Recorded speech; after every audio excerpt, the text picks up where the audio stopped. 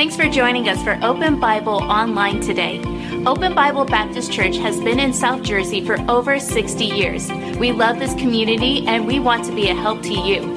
In order to help us help you in the best way possible, would you do us a favor? Please fill out the digital connection card posted in this link. Here you could post prayer requests and also ask any questions you may have about Open Bible.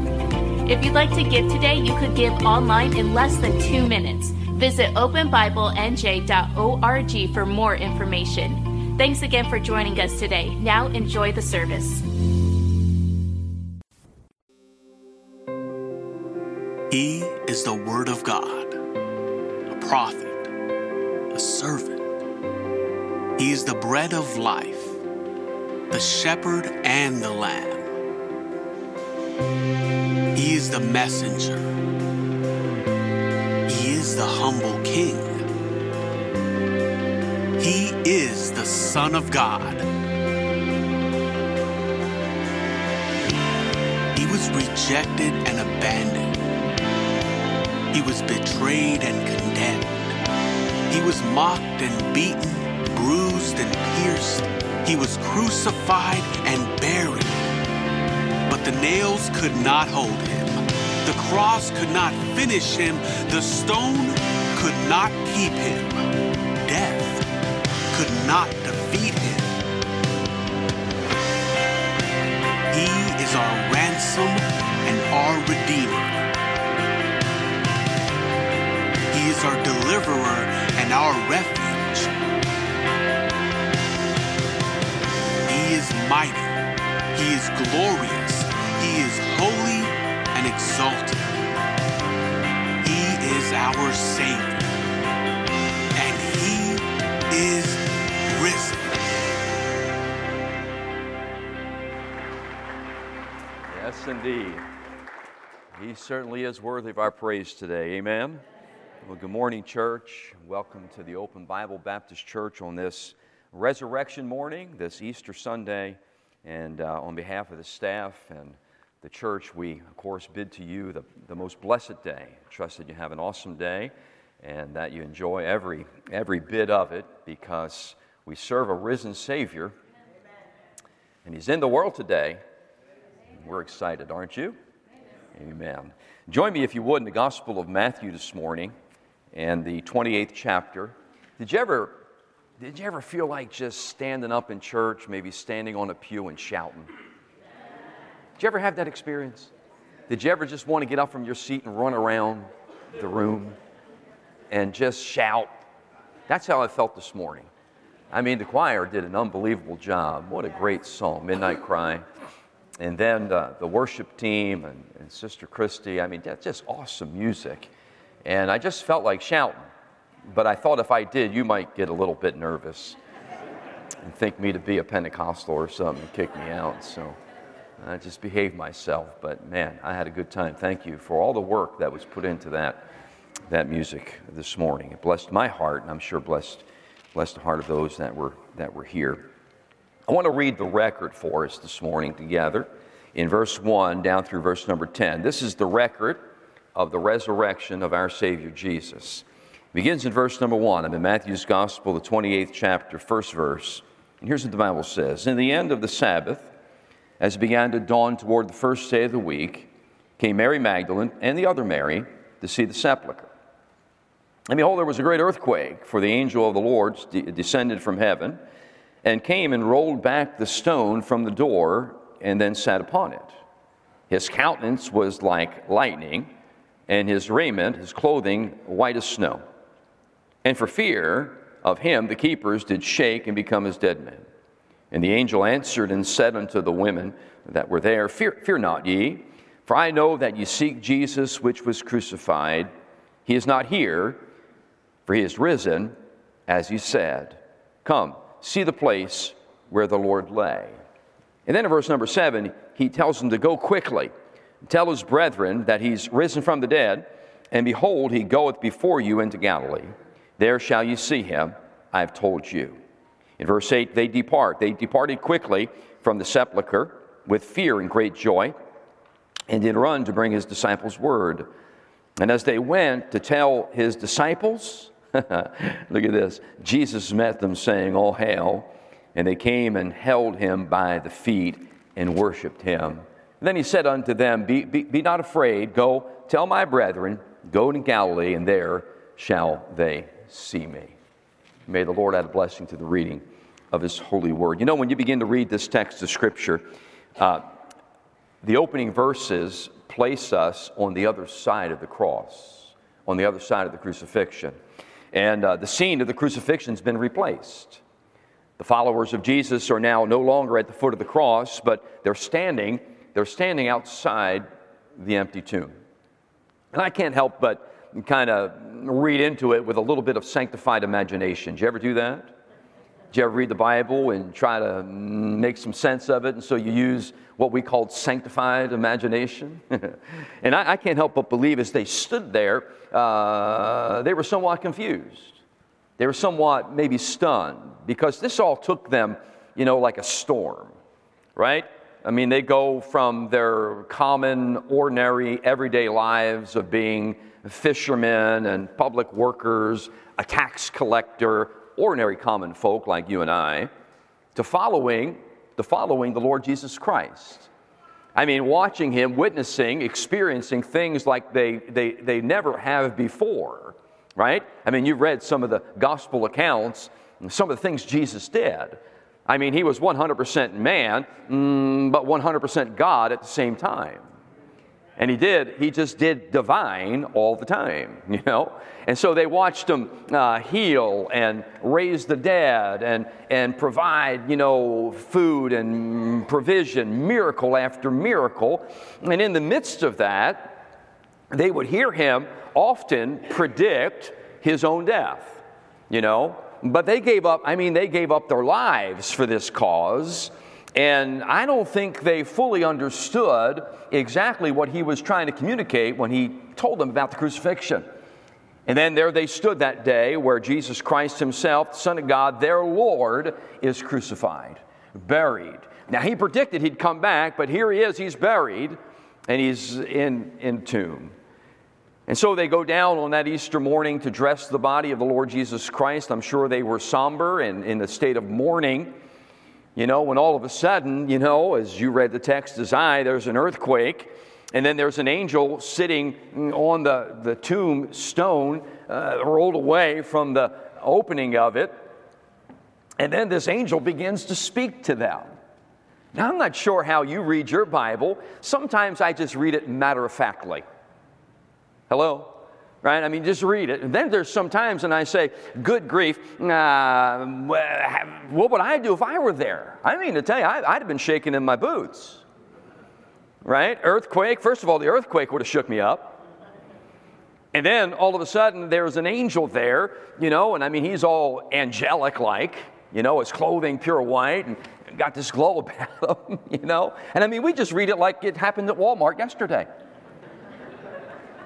And all of a sudden, the angel begins to speak to these ladies, these Marys. And there were several Marys in the Bible, And the angel says to the Marys, hey, girls, I know why you're here.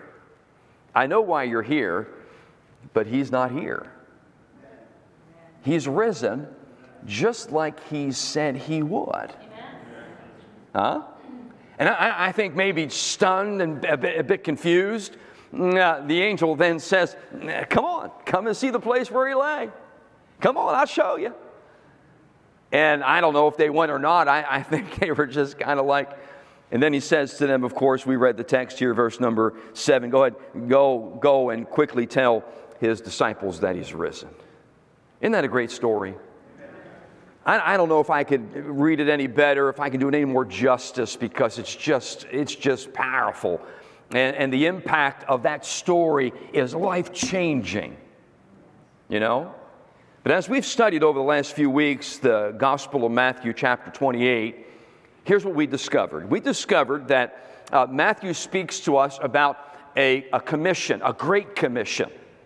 In fact, we studied it, if you've been here with us, we studied Matthew 28 backward. We started in verse 20. You usually don't read the story from the back to the front, do you?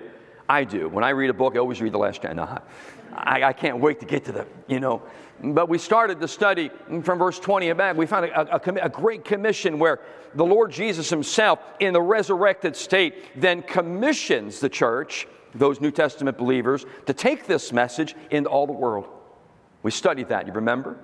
And then right in the middle, in verse number 11 through 15, there's a cover-up. There's a great cover-up. They tried to cover up the truth. They tried to hide the truth of the resurrection of Christ. Didn't turn out that great. So we saw a great commission, and then we saw a great cover-up. But here is what I see. I see in verse number 6, a great confession. A great confession. You know what a confession is? I don't mean confessing your sin. Confession in the Bible means to agree, but it also means to declare. And so a confession in this state is a declaration. And what you find is this: there's a declaration of truth. There's a declaration of their faith. We have what we call here at Open Bible, all churches have something called a profession of faith. You know what that is? The profession of faith, our profession of faith is our embodiment of our beliefs. Right? It's everything that we believe. We would say this: we believe in God the Father, God the Son, and God the Holy Spirit. Right? We believe that Jesus did die on the cross, was buried, and rose again. And as the choir sang, and as our sister sang a moment ago, we believe that same Jesus one day is coming back for us. Amen? And we kind of believe it's going to be soon. I have no evidence of that. I just kind of like to believe that. Don't try to take that from me, please. It helps me some days to think he might come back today and get me out of here, right? Amen? So that is our profession of faith. And we make that declaration. We make that personal. That is my confession of faith. Well, here in this text, what you have is the confession. The confession here is our cornerstone of faith. He is risen as he said. Our Savior Jesus is alive. He was crucified, buried, and on the third day, he rose again. Just like he said he would. That's powerful. Amen? And that is the cornerstone of our faith. I like the way Paul describes it. He talks about Jesus' death being victory for all humankind. In fact, in 1 Corinthians 15, verse 55, and look at the screen.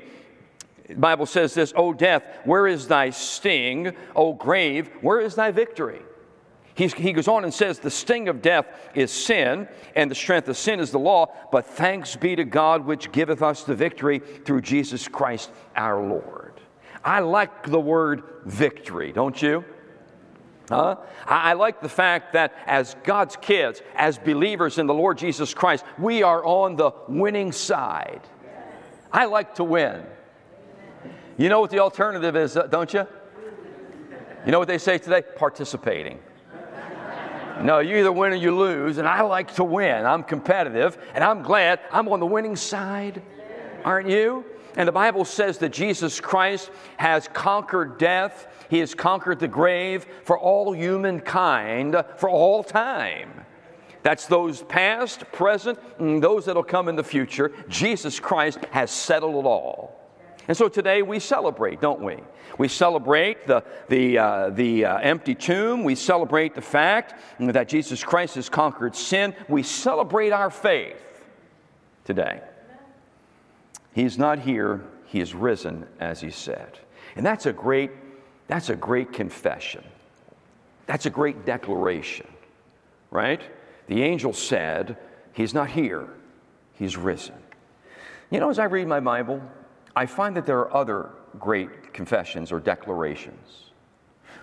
For example, many of us know Psalm 23, right? We call it the 23rd Psalm. It's a great psalm, isn't it?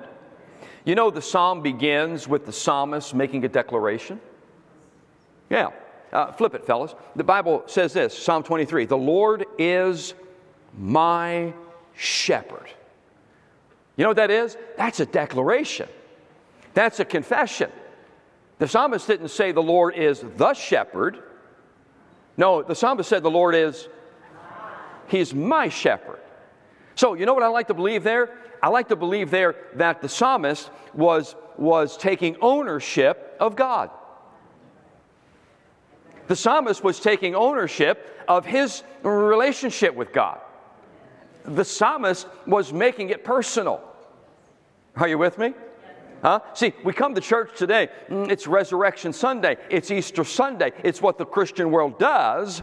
But we've got to make it personal. We have got to take ownership of it. Huh? And so the psalmist said, the Lord is my shepherd. That's a declaration. You read through the New Testament and you'll find several things mentioned about the Lord Jesus Christ. He's called the great shepherd. He's called the good shepherd that lays down his life for the sheep. And he is a great shepherd, and he is a good shepherd, but that'll never help us until he becomes my shepherd. He's my shepherd. And as a result, when you read Psalm 23, because it is a great psalm, isn't it? Great psalm. When you read Psalm 23, everything that follows is a result of that declaration. For example, the psalmist said, the Lord is my shepherd, and then he said, I shall not want. I shall not want. Look here, he can only say, I shall not want, because he first said, the Lord is my shepherd. I'm taking ownership of my relationship with God. Hello, are you with me? I'm taking ownership of God and my relationship with, and as a result, I shall not want. You know what he said? He said this, He maketh me to lie. He leadeth me beside. That's all a result of my relationship with Him. Amen. My favorite part, I think, is this.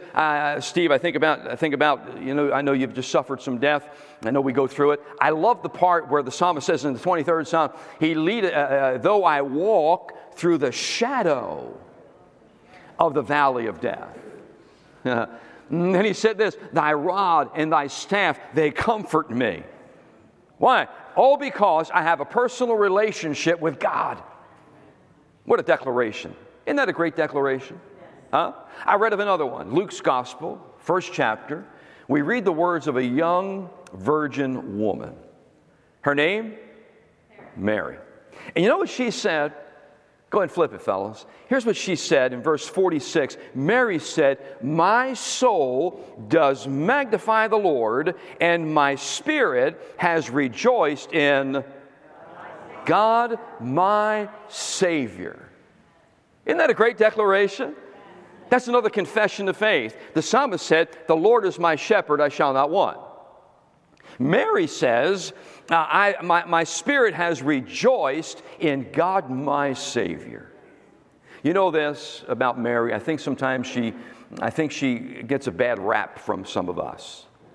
You know, we've had some religious groups that have put Mary on a pedestal and taught us to worship her. And then there's the other groups that try to knock her down. But she was a blessed woman. And if you think about it, you think about this, she had a unique position in the life of Christ. And every time you read the Jesus story, she's behind the scenes somewhere. Think along with me. She was there when Jesus came into this earth. Hello? She was there at his entrance. You know, it was a barn, it was a stable, wasn't anything special. But she was there, and she was there when Jesus exited the earth. Hello? She was at the foot of the cross. She heard her son, Jesus, say on the cross, you know, those unbelievable sayings like, I thirst. She heard her son Jesus say, Eli, Eli, lama sabachthani, which is to say, my God, why hast thou forsaken? She heard that. And then she faintly heard Jesus call to John while on the cross. And he said something to John. And Mary may have been in kind of like, you know, in the crowd. And she may have said to somebody else, what did he say? What was that? Because Jesus looked at John and he said, John, behold thy mother. Mother, behold thy son. What was he saying? John, take care of my mother because I'm going to be leaving. What a unique perspective this Mary, this blessed Mary, this virgin woman would have had on Jesus. And I believe that she was one of the Marys that was at the resurrection. I think she was there on Easter morning. I don't think you could have kept her away. Huh? And I think she was the very first person on earth to know exactly who this Jesus was. Isn't that right?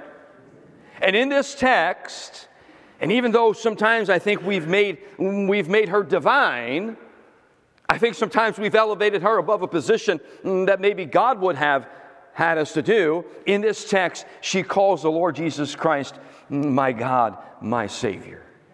He's my Savior. What a declaration. You know what she's saying? She's saying, like the psalmist said, I'm going to take ownership of my relationship with God. I'm going to make it personal.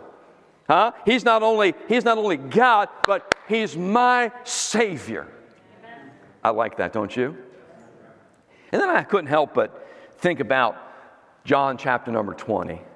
John 20 finds the Apostle John making a record of what I would call post-resurrection events.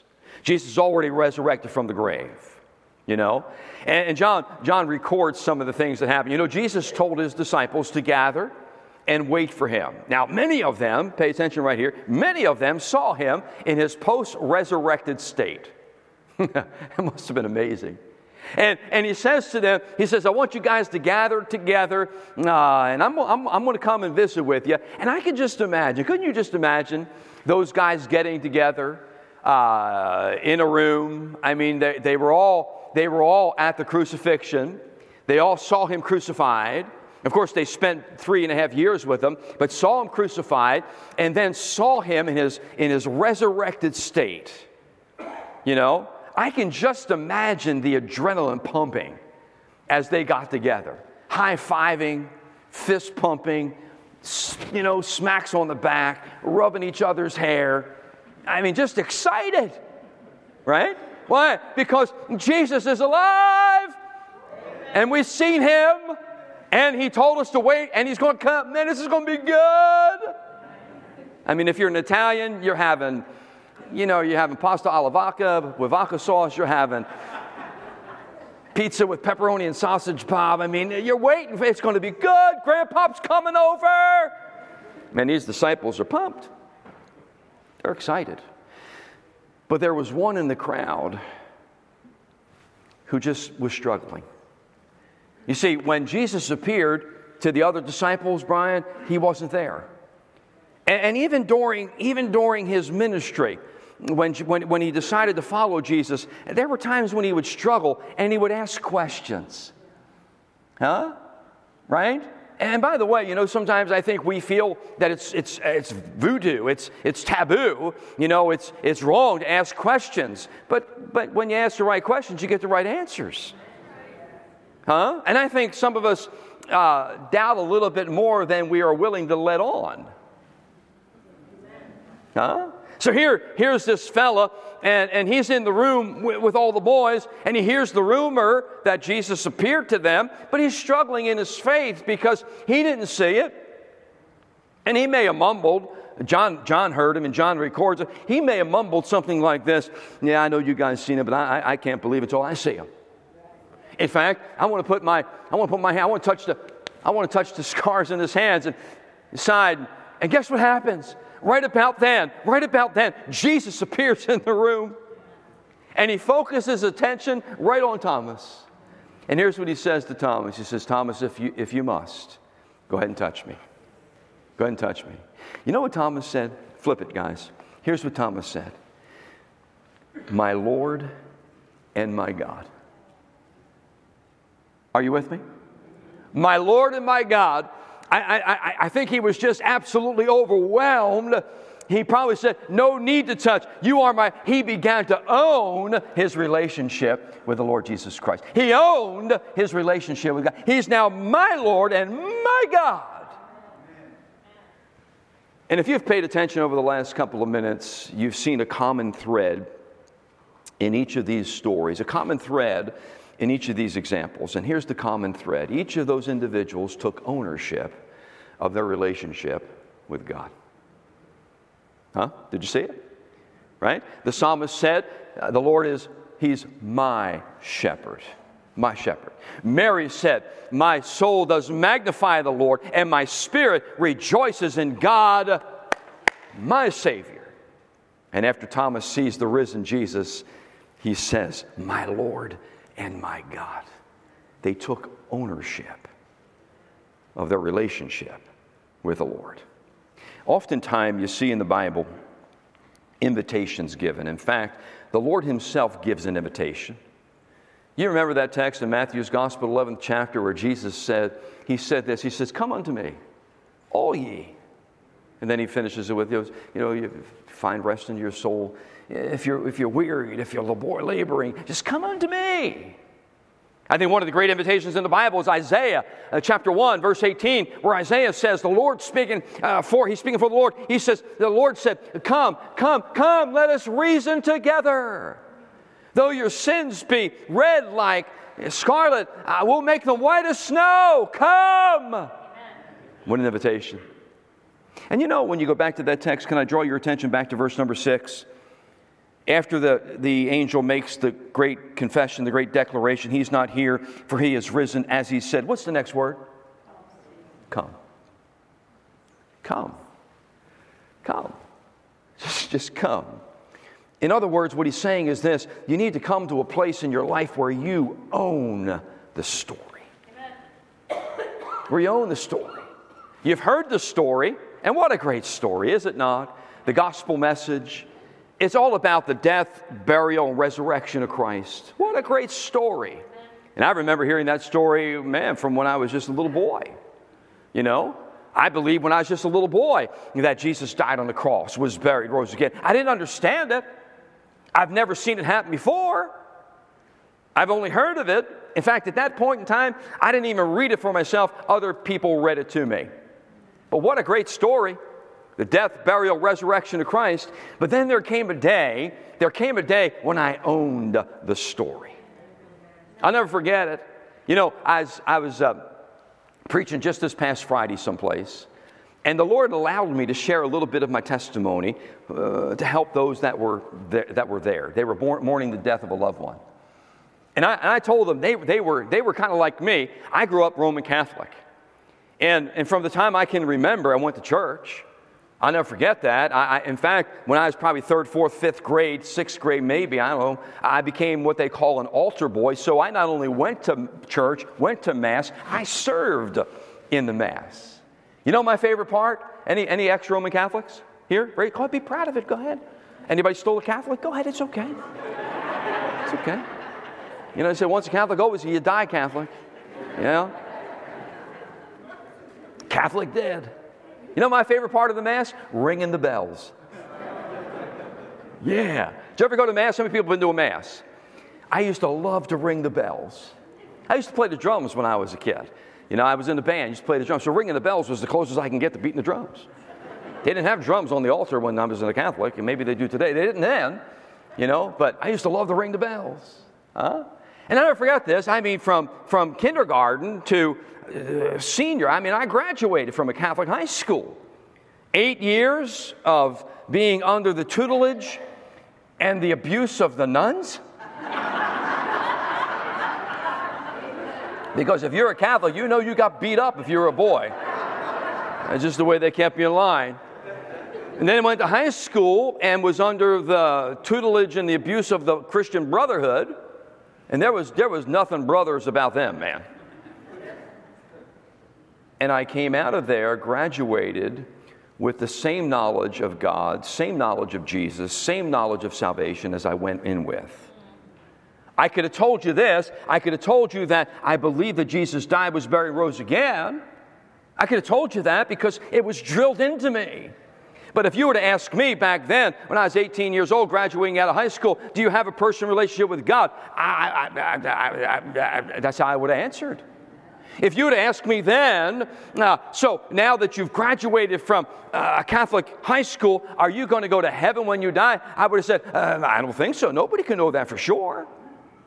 Because that's what you're taught as a Catholic. Nobody can know for sure. In fact, it would be a sin if you were to even to assume that you can go to heaven.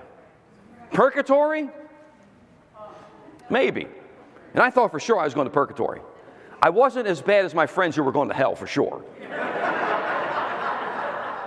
I was going to purgatory. You know, hell was bad. Purgatory's worse. Purgatory is hotter than hell. The good thing is you can get out. You can get out of purgatory. I don't know where you go when you get out, but you can get out. So you get out of one fire just to go into a lesser fire. I don't know. But they asked me that question, and I couldn't tell you. But some of my family members met the Lord Jesus Christ personally. They got saved. And Jesus became not just the Savior, but they were saying He was my Savior. They were making this declaration of faith. They were making this confession of faith. They were taking on Eddie, and my cousin Eddie's sitting back here. Ed, you remember when our family members were getting saved, and they were just taking ownership of it. It's unbelievable. And you know what they would do? They would pray for those of us who weren't saved in the family. You know, and they thought they were being really secretive about it. We knew. You know? And they would pray things like this: Lord, make them unhappy. Lord, make him miserable. Lord, dry up his money. Lord, do whatever you got to do to get him saved. And I'd say, man, stop praying those prayers. Nothing's going right. And I'll never forget the day. It was November 1979 when my aunt, who is now pastor's wife, called me on the telephone. She had witnessed to me many, many times, and I was never antagonistic or obnoxious. I was always gracious, but I would always say, Did you ever say that? It's working for you, but I'm good. I'm good. I'm good. The Bible teaches there's none good, no, not one. So I wasn't good. And that day, November 1979, she called me on the telephone. I picked up the phone. We chatted for a little bit. She was my favorite aunt. I love her with all my heart. Spoke to her yesterday. And she said this again. I knew she was going there. I knew it. She said to me before I hung up, Are you ready yet to accept Christ as your Savior? And I know what she was ready for. She was ready for me to say, But you know what I said? I said, yes. Huh? I heard her hit the floor. What did you say? She did say that. What did you say? I said, ask me again. Are you? I said, I am. And right there, November 1979, right there, I was in my parents' home. I was almost 20 years old. I bowed my head and I asked Jesus Christ to be my personal Savior. Amen. Woo. And I don't care what you think of me. I'm saved. I'm going to heaven. I own it. I own my relationship. I can say like the psalmist, the Lord is my shepherd. I can say like Mary, God my Savior. I can say like Thomas, my Lord and my Savior, because I own it. I own it. When Jesus said, come, I came. And you know what he did? He saved me. Right there, right then, forever. Amen. Forever. Now I have to admit, and I'm almost through, I have to admit that after the fact I was a little bit like Thomas. Because every once in a while, you know, after I got saved, I didn't become a preacher immediately. I was a sinner then. I'm still a sinner, but I'm a saved sinner now, and my sins aren't as bad.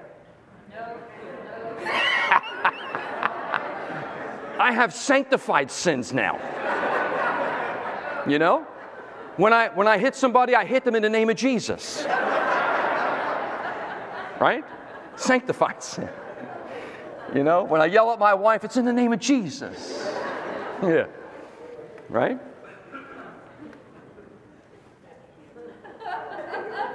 And so every once in a while, I never forget that every once in a while, I would lie in bed, middle of the night, sometimes you can't sleep, and I would think, are you really saved? How could you be saved? Look at you. You know, I'll tell you something about the devil. He doesn't always lie. Sometimes he tells the truth. Because sometimes he's saying, you know, the devil is the accuser of the brethren, and he would say, you can't be saved, but you smoke a cigarette today, or you cuss today, or you ran a red light today, or you. And I'd say, you're right. Jesus, come into my heart and save me right now. Please, if I'm not saved, save me. I did that a few times. I know I'm speaking to somebody. I did that a few times. Thomas was struggling, I mean, he literally was in Jesus' presence, heard him say, destroy this temple, and in 3 days I'll raise it up. But after he raised it up, Thomas said, I'm not going to believe until I touch. But you know, I got saved once, and once was enough. Because it's not based upon me, it's not based upon you, it's based upon him. Because when I called out and put my faith and trust in him, he saved me. He saved me. And so the question is today, what has Easter done for you? What does Easter mean to you? If you had to stand up right now and testify and say, here's what Easter means to me, and this is what Easter has done to me, would you be able to? Have you taken ownership of God? Have you taken ownership of a relationship with the Lord Jesus Christ? See, that's what Easter is all about. Yeah, the death, the burial, and the resurrection, but why? Here's the whole purpose, and I'm finished. Luke chapter 19, the Bible says, Jesus came to seek, and to save that which was lost. He didn't come to give us better hospitals. He didn't come to give us better educational institutions. He didn't come to establish a rescue mission or a pro-life.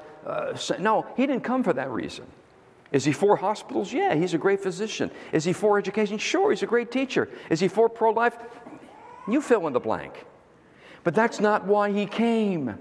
He came on purpose. He came on mission. And the mission was to seek those that were lost and save them. That's the whole purpose. And after he goes back to heaven, he sends his disciples, and the message is simply this: tell everybody to come. Just come. Come just like you are. Come just like you are. Just like you are. Here's the reason why. God takes us just like we are. Amen? I mean to tell you, if you'd have seen me when I got saved, when I was 20 years old, Donna, wasn't I a sharp dude? I was a sharp dude, man. Had a lot of hair. Back then, you had a lot of hair. It was back when Saturday Night Fever, remember that movie? Come on now. Well, I was a miniature Tony Manero. Hair was back. You walking around, strutting all over the place. Yeah, right? Had gold chains everywhere. If I'd have moved a certain way, I'd have choked myself. Rings on my finger, diamond, bracelet, the whole deal. I mean, the whole deal. I went to church, man. I walked into church. I thought to myself, this place is not going to be able to contain me. Everybody was looking at me for sure. They're wondering, who is this guy? He's got to get saved, man. He's a mess. Woo. Yeah, right? But I tell you what, I came just like I was. I'll never forget the day I got saved, just like I was. Went to church just like I was. Huh? You come just like you are, and then he begins to make you just the way he wants you to be.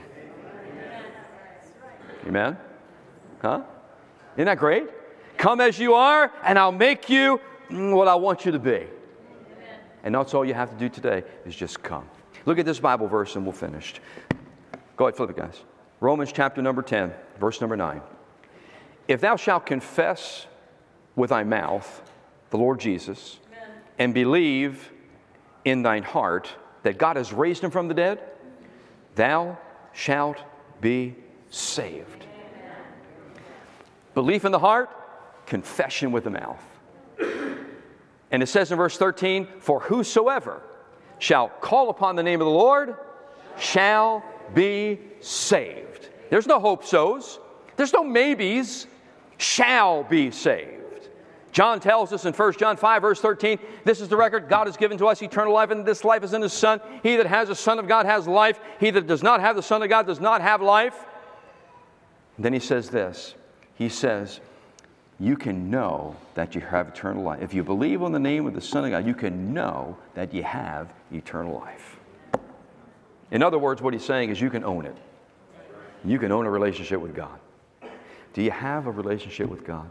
The angel said, He is risen as He said. Come. Come. Maybe today you just need to come. Thanks again for watching us online today.